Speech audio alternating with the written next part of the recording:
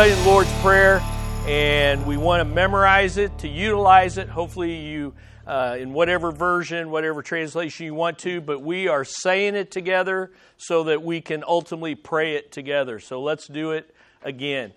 Our Father, who is in heaven, hallowed be your name. Your kingdom come, your will be done on earth as it is in heaven. Give us this day our daily bread, and forgive us our debts as we also forgive our debtors. And lead us not into temptation, but deliver us from the evil one. For yours is the kingdom and the power and the glory forever. Amen. Amen. Good stuff. Good for you to say that. I hope your prayer life is changing because of this. If you have your Bibles, and I hope you do, let's look again at Matthew 6. And we're going to be in verse 13 this morning. Verse 13. Matthew 6, verse 13.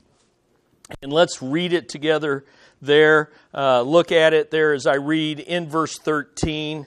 Actually, let's do the three us requests in verse 11 through 13. Give us this day our daily bread, and forgive us our debts as we also have forgiven our debtors.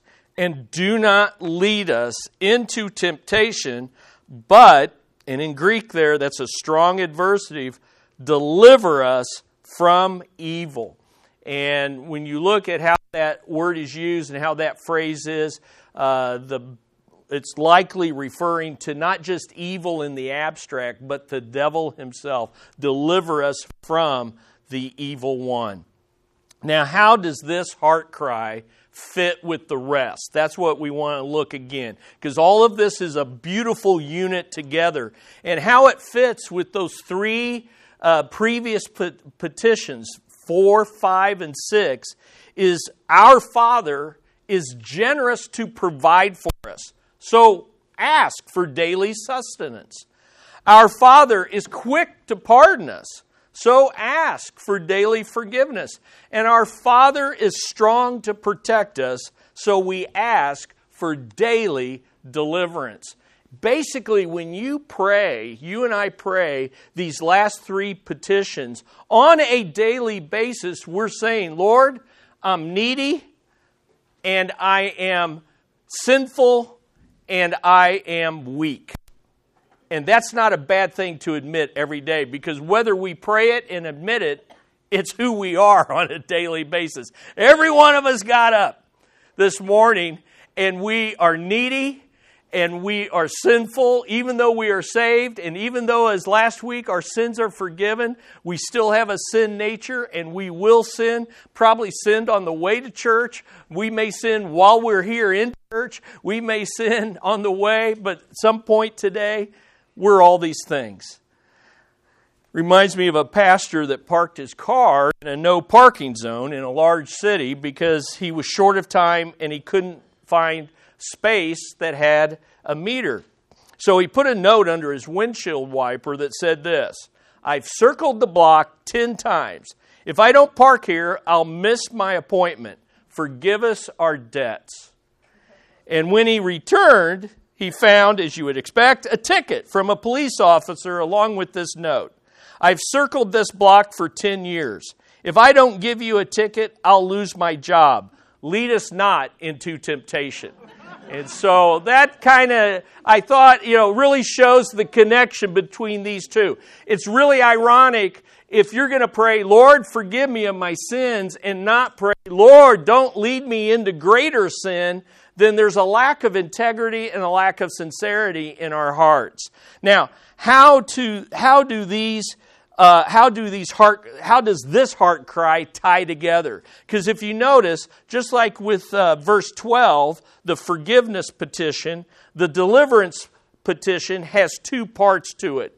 And so notice, in this petition, do not lead us into temptation, but, strong adversative, deliver us from the evil one. The idea is this: protect us in temptation and protect us from the deliverer. In other words, you're praying for two things: the avoidance of sin and deliverance from Satan.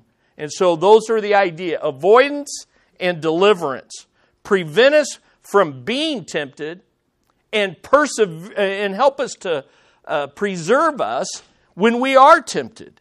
Daily deliverance from sin begins with dependence on God. That's the idea. Daily deliverance. So this is a two-part petition. Makes for a good two-part lesson. We're only going to do one on this, and so we're going to focus on the first part of this prayer. But understand this: the deliverance from Satan begins with the first part of dependence on God. And so we're going to look at two aspects of this. What does lead us not into temptation mean? And why should we pray it on a daily basis?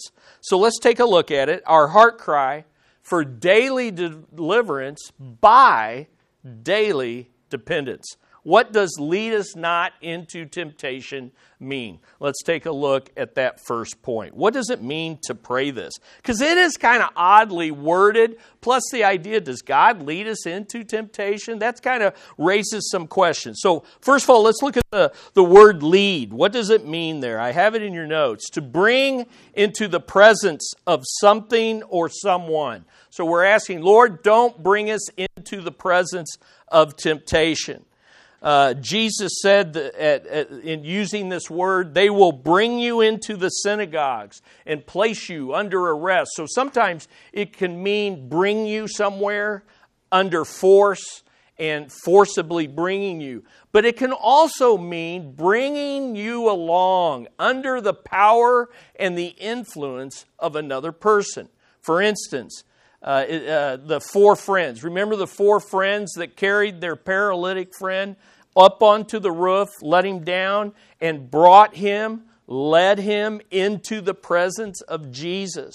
So the idea of this request is don't bring us, don't carry us into a place of temptation. We want to avoid temptation as much as possible. So Lord, don't bring us into that. And what's temptation? The word there, temptation, is a tricky one. It can mean, and it is used in three different ways. It can refer to trial, it can refer to testing, and it can refer to temptation. And we're going to talk about those concepts this morning. But here it means temptation. Don't bring us into the sphere and the influence of temptation. And let me give you two reasons why I think that's the case. First of all, God's purpose in trials and testing is good. We don't want to pray to avoid God's testings. We don't want to pray to avoid the trials that God wants to have in our lives, because out of those trials He builds us up and He brings them into our lives for our good and for His glory. And so God's trials are good. We don't want to avoid those.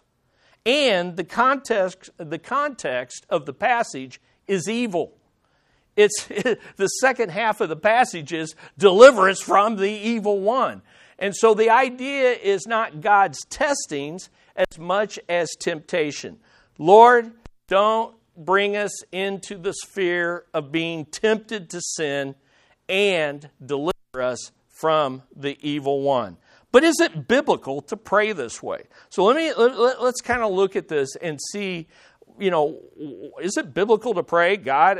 After all, I thought God doesn't tempt anyone. So why would He bring us into the sphere of temptation? And if He's not going to do that, why would I pray it? So let's take a look. The Father sometimes leads us into temptation. The Father sometimes brings us, carries us, leads us into temptation. Now, how many have written that? Does that sound odd?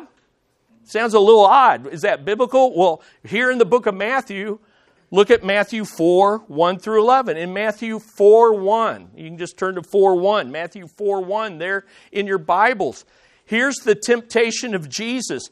And notice what it says.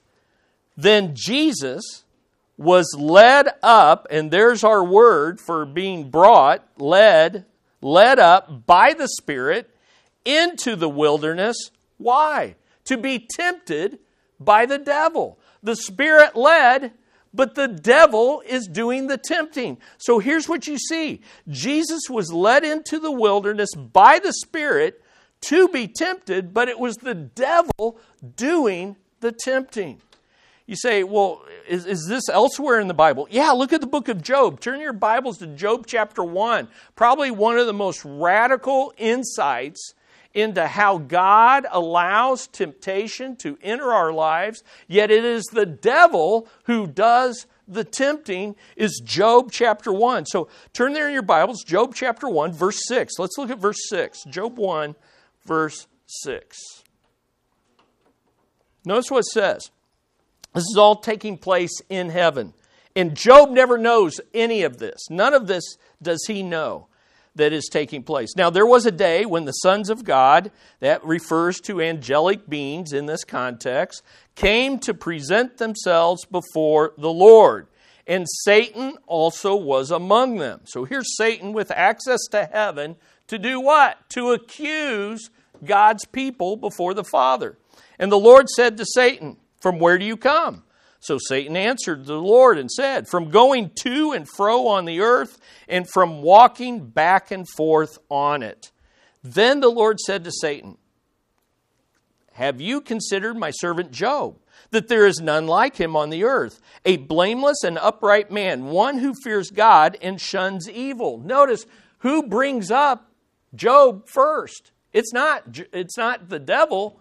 It's God himself. He brings him to the devil's attention. So Satan answered him and said, "Does Job fear God for nothing? Have you not made a hedge around him and around his household and increased and around all that he has on every side? You have blessed the works of his hands and his possessions and have increased his land. But now stretch out your hand and touch all that he is, all that he has, and he will surely curse you to your face." And the Lord said to Satan, "Behold, all that he has is in your power. Only do not lay a hand on his person." Notice, not only does Satan accuse and slander Job before God, but he also slanders God by saying, "You stretch out your hand to destroy him." And God, that's not God's heart. God's been blessing him. And yet, God says, you can do the destructive thing that you want to do, but there's limits to it. Don't lay your hand on his person. So what happened? Well, look at Job 1:22. How did Job pass this? Did he resist temptation, and did he pass God's test? Look at 1:22. In all this, Job did not sin nor charge God with wrong. Satan swoops in. Satan uses weather, uses people, and takes from Job all these possessions.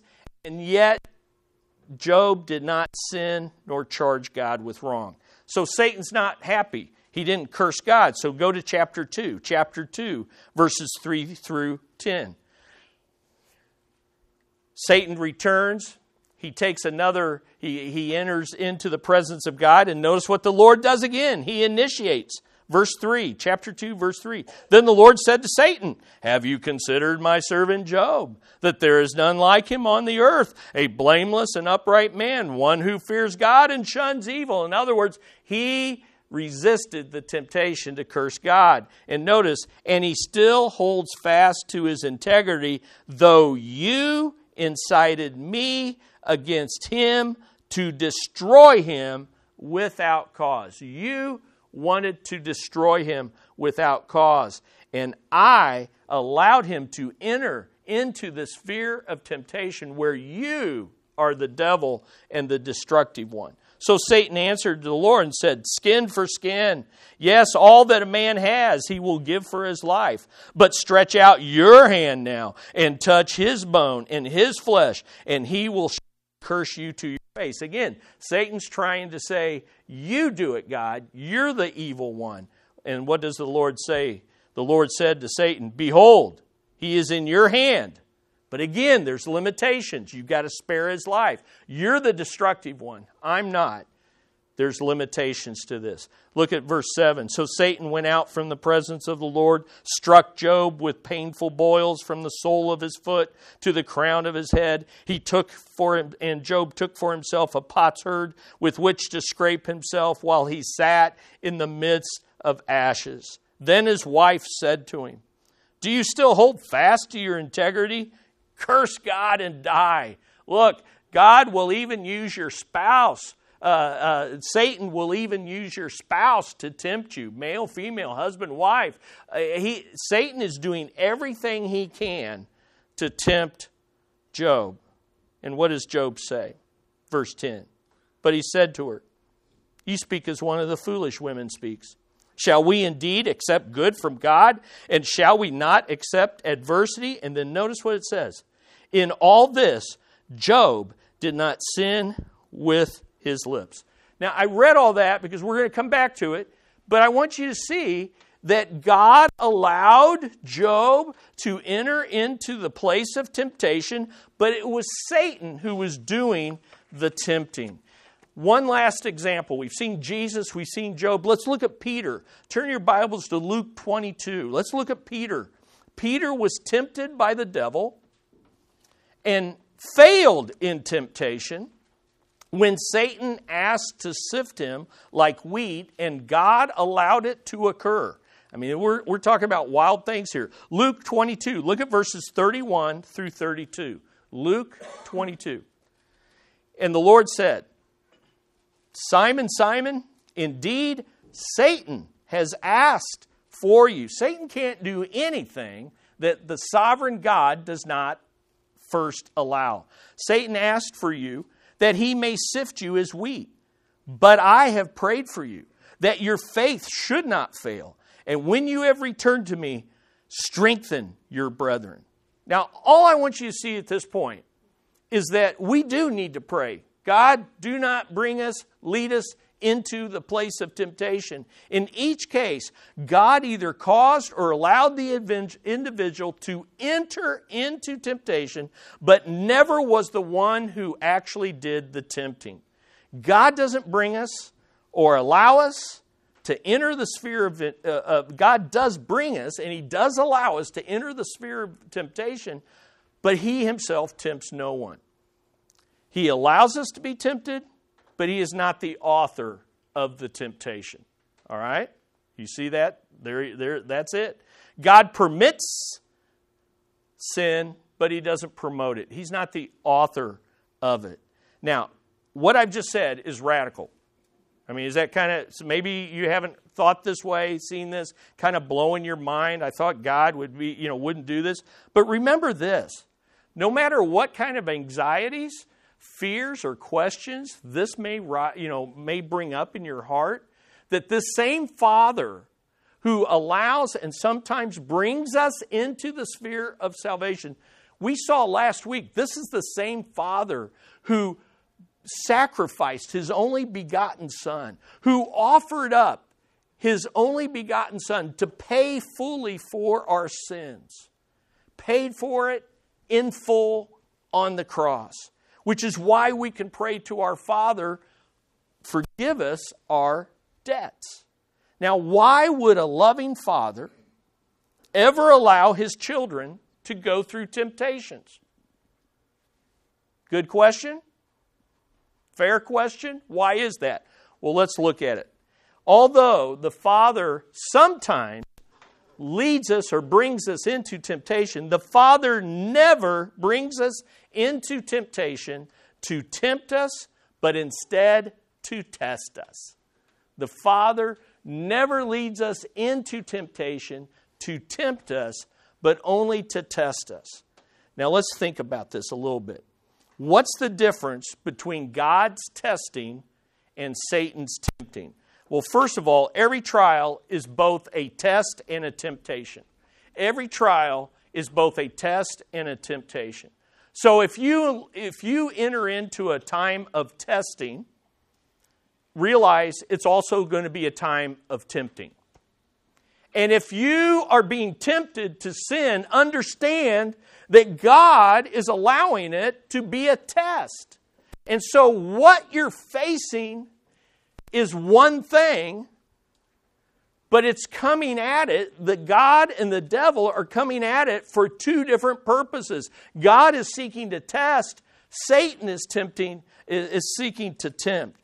And the trial, think about this. The trial, it may be something positive, like a new relationship, or buying a new house, or a promotion, or something, the birth of a child. Those are all good things, but they can also be a trial and they can be a testing. It might be something that's negative, like losing your job, or the death of a loved one. Or it might be something neutral, like the daily routine of work. So much of our testing and our tempting comes in the daily routine. It's not in the, flashing, crisis moments. Today may be a routine day for you and me. But today could be, and probably is, a time of testing and tempting. Every trial is a test from God and a temptation from the devil. The difference between God's testing and Satan's tempting is not the trial, but the person's purpose in it, his purpose in it, the devil's purpose and God's. God's purpose is to bring us into temptation so that we pass the test. The devil's purpose is he wants God to allow us to be tempted so that we fail and Satan can get a stronghold in our lives. So that's the first thing. Every trial is both a test and a temptation. Secondly, every trial is a choice to be either approved by God or accused by the devil. Approved by God or accused by the devil. So when I face this test/temptation, the outcome is going to be one of two things. I'm going to pass the test and God is going to bless and reward and bring blessings out of that. Or if I fail, Satan's going to be there to accuse us, not only in our conscience. See, you're an unworthy Christian. You're not a daughter of God. You're not a son of God. Look at how you're living. Or accuse us before God. God, look at your kids. They're horrible. Why did you even choose them? Why did you send your son to die for them? Every trial, it's either approval or accuse. So look at the chart that's there in your notes. Here's God's purposes. I'm sure there's many more, but here's at least 4. When He allows you to enter into the sphere of temptation, it's for a test. It's to reward us on the other side of it. There's a reward. Sometimes on this earth, but definitely in eternity, in heaven, in the kingdom to come. Sometimes, and definitely, probably all the time, it's to refine us. All right? Here's what happened to Job. While Job didn't sin with his lips initially, eventually he did. And eventually Job had to repent. Even though he still trusted God, he remained faithful to God, he kind of got after it with God. He kind of backtalked some. And he had to repent in the end. He was refined by the fire. How many of you ever been through a hard time and all of a sudden you're like, man, I've got some junk in my heart that I didn't know was in there. I mean, I've been living pretty good. People think I'm pretty good. I'm doing pretty good. And then all of a sudden that temptation, that trial comes, and all of a sudden, just junk comes out of your heart. And you're like, where's that come from? And we have a tendency to blame the trial or the people. And God's saying, no, I want you to see just how bad your heart is on a daily basis. And sometimes you forget that. Refine us. And then to reassure us for encouragement. I promise you, if you've been through a trial and you've stayed faithful to God, some of the sweetest moments in life are in the deepest valleys where God walks with you. Lo, I am with you in the valley of the shadow of death. Now, I know we used to like the footprints. You ever heard the footprints in the sand, right? 2 sets of footprints. But Lord, there's one set. And the Lord, the magical made-up Lord says, that's when I carried you. And then Jared Wilson, prof up at Midwestern, says, no, I carried your sorry butt the whole time. the whole time. That's his words, not mine. I still think it's funny. It's funny. I just carried your sorry butt the whole time. Hey, the moment you got saved to the moment you get resurrected, Jesus is carrying us, right?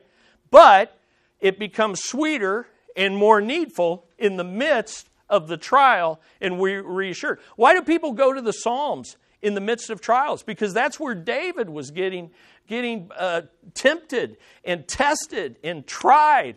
And just his relationship with God, you're my only hope. And then to reveal us for evaluation. Again, to show forth the grace of God in our hearts through that testing. These are all God's purposes, but they're countered by Satan's purposes in tempting. Instead of rewarding us, he wants to accuse us. And look, every one of these, slander us before God, condemn us before God, enslave us before God. And Satan did every one of those things in Job 1 and 2. If you think back to what we read, first of all, he accused Job. Oh, he likes you only for the things you give him. He accused him. And that is a slander against God. And he slandered God because he said, if you would just destroy him, as if God would want to do that. God doesn't want to do that. That's not God's intent. And then his goal was to condemn him and go down to earth, cause him to curse God, come back into heaven and say, see, he cursed you, he cursed you, he cursed you. And ultimately then to enslave Job into that form of lack of faith and trust. That's the two purposes, all right? So here's the third point I want you to see. In light of all that, here's the third point, and it's this. Every trial is either a triumph of God's kingdom or of Satan's kingdom. So sometimes the Father leads us. He never leads us to tempt us, but to test us. But every trial is either a triumph for God's kingdom or Satan's kingdom. Here's the idea. Listen, in a real sense, the reason the Father allows us to be tested is this: to hallow his name in and through us, to further his kingdom in and through us, to do his will in and through us, so that we can say through the trial, through the testing, yours is the kingdom, yours is the power, yours is the glory forever. But you know what Satan wants? He wants to profane God's name. By our sin, our lack of faith, our disobedience profanes the name of God to the people around us. Listen, when you live in sin and we persist in sin, we are profaning the name of God. And there's no other way to explain it. And he wants to hinder God's kingdom. Because if he has us dallying in sin, we're not furthering the kingdom. And then he wants us to disobey God's will. Here's the bottom line. Every trial is either a triumph for God's kingdom or for Satan's kingdom. So here's what we should be praying. Here's what we should be praying. Dearest Father, don't cause or allow us to be brought into a place where temptation will defeat us, but instead deliver us from the evil one. Now, that's what it means. Don't bring us into a place where we'll be defeated by temptation. And therefore, we want to be delivered from the power of the evil one. Now, why should we pray this on a daily basis? Why do we need to pray this on a daily basis? Well, I think there's three great reasons. First of all, because we are weak. Because we are weak. We are weak. So pray for avoidance. Okay? Look, Lord, I know me, and you know me.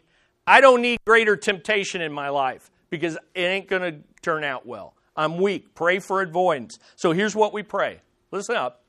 Dearest Father, do not bring us into the place of temptation, because we are weak. We are weak. So here's what a prayerful dependence prays for: avoidance of temptation.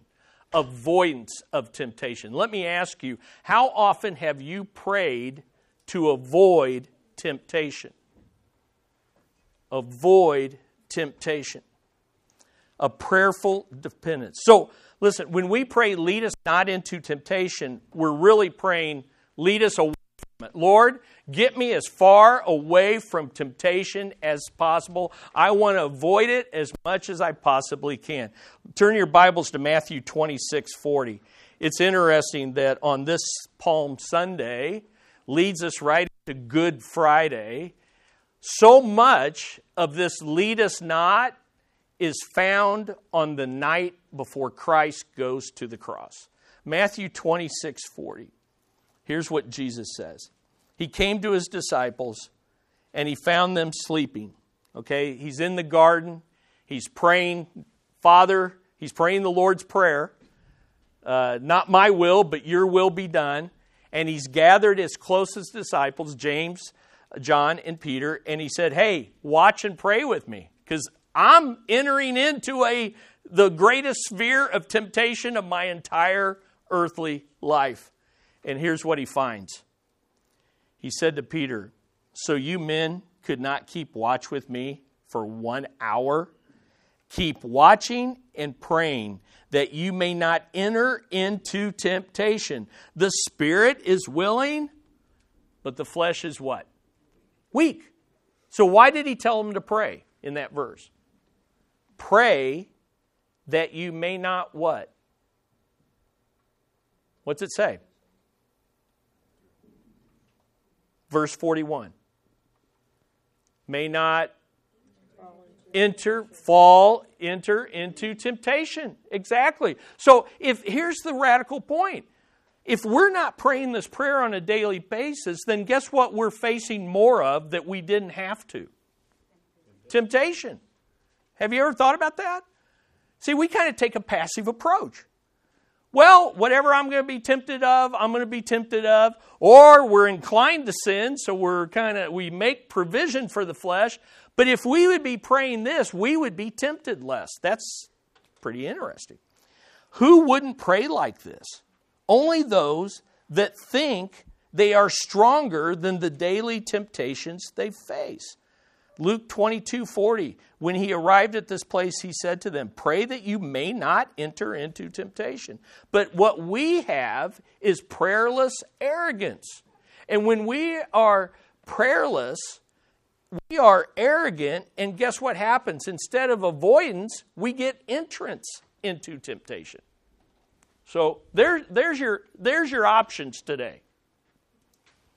Prayerful dependence, where you ask for avoidance, or prayerless arrogance, where you are going to enter into greater temptation. And guess what? Sleepy Peter, prayerless Peter, is the great example of this. So turn back to Matthew 26. Matthew 26. So this is on the night he went to the cross. Matthew 26, and let's pick the story up in verse 31. And let's see what he says. Matthew 26:31. Then Jesus said to them, you will all fall away because of me this night. For it is written, I will strike down the shepherd, and the sheep of the flock shall be scattered. But after I have been raised, I will go ahead of you to Galilee. But Peter, okay, now he just said all of you are going to fall away. Okay, all of you. But Peter said to him, even though all may fall away, like these sorry losers, these other 11, because of you, I will never fall away. And Jesus said to him, truly I say to you, that this very night, before a rooster crows, you will deny me 3 times. And Peter said to him, even if I have to die. So here's the Lord saying, no, this is what's going to happen. No, you're mistaken, Lord. Here's what's going to happen. Okay, I know how this is going to play out. Even if I have to die with you, I will not deny you. And it wasn't just Peter, because this is the human heart. And all the disciples said the same thing. No, Peter, no. Oh, wait, Peter's putting him, no, we're as good as Peter, Lord. We're not going to deny you. Verse 36. Then Jesus came with them to the place called Gethsemane, which means crushing. It's the place where they crushed olives for olive oil. And he said to his disciples, "Sit here while I go over there and pray." And he took with him Peter and the two sons of Zebedee, James and John. And he began to be grieved and distressed. And then he said to them, "My soul is deeply grieved to the point of death. Remain here and keep watch with me. Watch with me in prayer." And so he went a little beyond them. He fell on his face and he prayed, saying, and what did he pray? He prayed his own prayer. He prayed it for us. He prayed, "My Father, if it is possible, let this cup pass from me. Yet not as I will, but as you will." That's how you resist temptation. You pray it. You pray it to the Father on your face before him.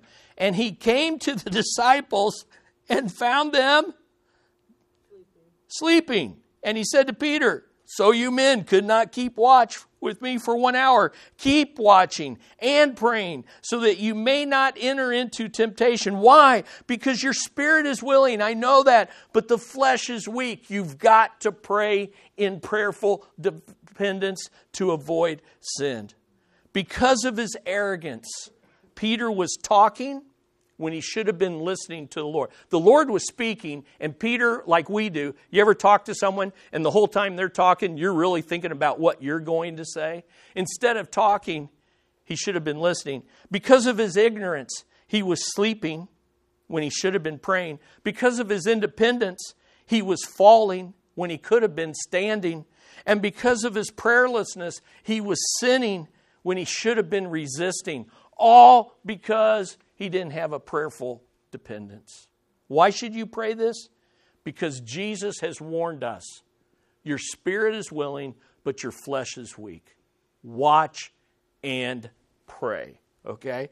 So, we are weak, but there's a second reason we need to pray this daily. The enemy is strong. The enemy is strong. And so pray for deliverance. Hey, if you're going to arm wrestle the devil, who's going to win? The devil's going to win every time. So you got to pray for deliverance because you're weak and the enemy is strong. Dearest Father, don't bring us into this place of temptation because we are weak and the enemy is strong. Prayerful dependence will pray for deliverance in temptation. Deliverance in temptation. Now, why do I say this? Because as much as we pray to avoid it, we pray to avoid it as much as possible. I like what the reformer Martin Luther used to say about birds. I can't keep birds from landing on my head, but I can keep them from a nest in my hair. You can't avoid all temptation, but you can make sure that you don't keep giving into temptation and keep falling into it. So prayerful dependence, deliverance in temptation. So when we pray this petition, we're not only praying for avoidance, we're praying for deliverance as well. So, Lord, keep me as far away from it as possible, but when I face it, don't allow me to be overcome by it. Allow me to be. Prevent us from being tempted as much as possible and prevent us from sinning in it as much as possible. 1 Peter 5:8 says this about our enemy, the devil. Be sober, be vigilant, because your adversary, the devil, walks about like a roaring lion, seeking whom he may devour. Paul said in Ephesians 6:12, we wrestle not against flesh and blood, but against principalities and powers, and against the rulers of the darkness of this age, against spiritual hosts of wickedness in heavenly places. Listen, we've got powerful forces all around us. I mean, think about Job. Job's down on earth, and his enemies where?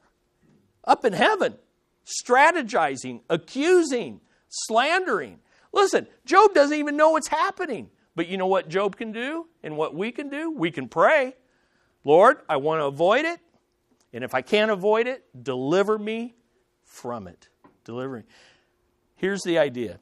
Prayerless arrogance will not escape temptation, and it will not endure under temptation.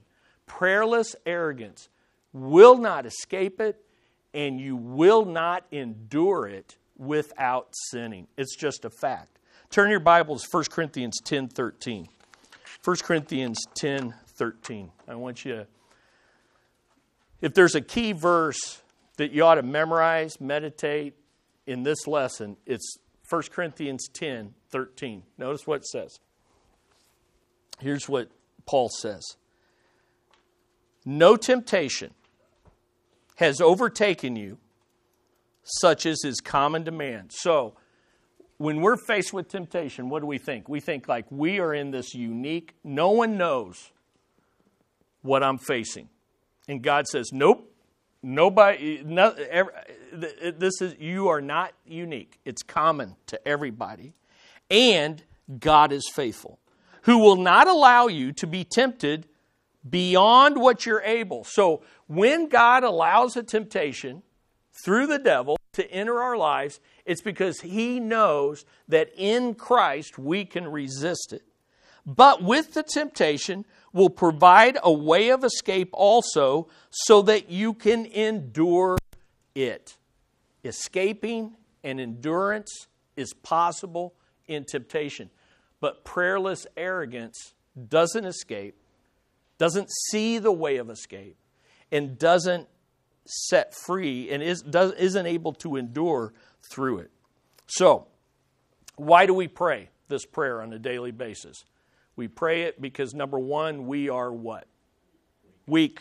Number two, the enemy is strong. But there's a third reason why we pray it, and it's this. It's a beautiful truth. God is stronger. Okay? We are weak. The enemy is strong, but God is stronger. So pray with confidence. So here's our prayer. Dearest Father, do not bring us into the place of temptation, because we are weak. The enemy is strong, but you are strong. So pray with a prayerful dependence, with confidence about temptation. So pray for avoidance, pray for deliverance, but when you pray, pray with confidence about temptation. Why? Because God is faithful. So let's take a look at this. Look back at 1 Corinthians 10:13. The reason we pray with confidence is not because of us, because we're weak. Not because we can get the best of devil. No, he's strong.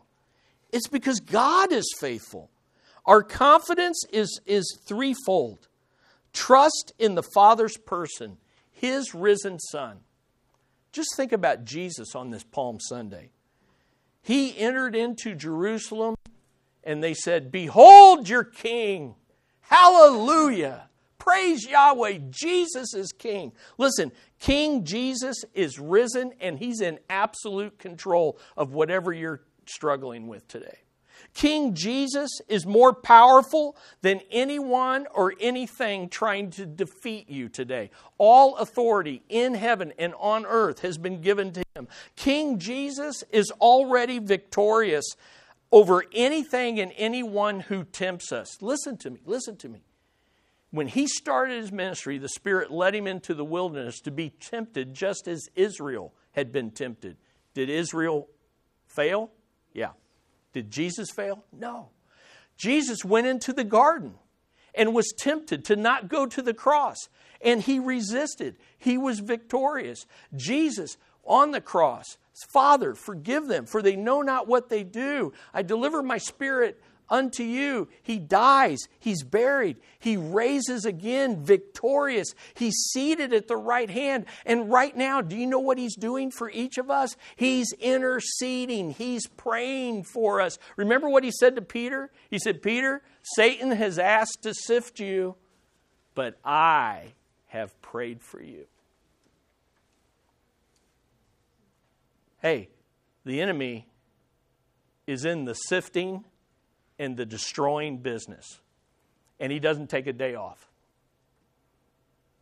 But Jesus is praying. The question for us this morning is, are we praying with Him for avoidance, for deliverance, and doing so with confidence? Trust in the person of Christ. Trust in the Father's promise. How many times have you promised God something and failed? We all have. Doesn't mean you shouldn't promise God. It just means you're not going to do it perfectly. But God has never broke one of His promises. You want God's promise about temptation? You memorize and you meditate 1 Corinthians 10:13. Trust in the Father's power. We don't have to be defeated by temptation. We can be delivered. But you know what? Prayerless arrogance. Here's what happens with prayerless arrogance. You're going to be conquered by temptation, and you're going to be caught in the tempter's trap. Prayerless arrogance means you are going to be conquered by temptation over and over and over. And when you're caught like that, you're ensnared to the devil until you repent, until you confess. But listen, on this Palm Sunday, there is one who has faced every temptation, according to the book of Hebrews. He has faced every temptation known to man, woman, or child, and yet without sin. Amen? He went to the cross. He took that perfect life, and He died in our place as our substitute. Amen? And His sacrifice paid for your and my sins in full, and He rose, He ascended, and now He is leveraging His power, His grace, His goodness, so that we don't have to fall into sin. So let me ask you this morning, as you take your sheet, how's your heart cry? How's your heart cry for daily deliverance? I was convicted by this. I pray the Lord's Prayer, and I've already told you this earlier in the series. When I pray it for me and pray it for you, the first three petitions are so grand, I often don't get beyond those. Because I'm so lifted up into God's goodness and grace, and my perspective has changed, and I'm motivated, and that's great and wonderful. But what I'm realizing is I'm not praying the last three petitions enough, particularly this last one, and think about it. How many temptations that you have faced, that I have faced, that we didn't have to face had we prayed this on a daily basis? Think about that. And so pray this. Pray it. But understand this. Having prayed it, we've got to live it. You pray it on your knees, but then you get up and you live it. Make no provision for the flesh. How crazy to say, Lord, I want to avoid temptation today, and then I watch or I listen to or I go to those places where I know I'm going to be tempted. All right? So you got to pray it, and then you got to live it from the heart. So let me ask you this morning, do you want to be an overcomer or a survivor as a Christian? Do you want to move beyond getting daily bread and receiving daily forgiveness, or do you want to start overcoming temptation? Do you want to move beyond verse 12 and begin to experience verse 13? See, too many Christians live verse 12. Oh, Lord, I did again. Forgive me, forgive me, forgive me. And they don't experience verse 13. I was delivered. I avoided. Praise God, I'm delivered. And, sometimes our understanding of the gospel is the fault, because what we do is we talk about Jesus dying for the forgiveness of our sins. You're right, but He rose for the power to overcome temptation.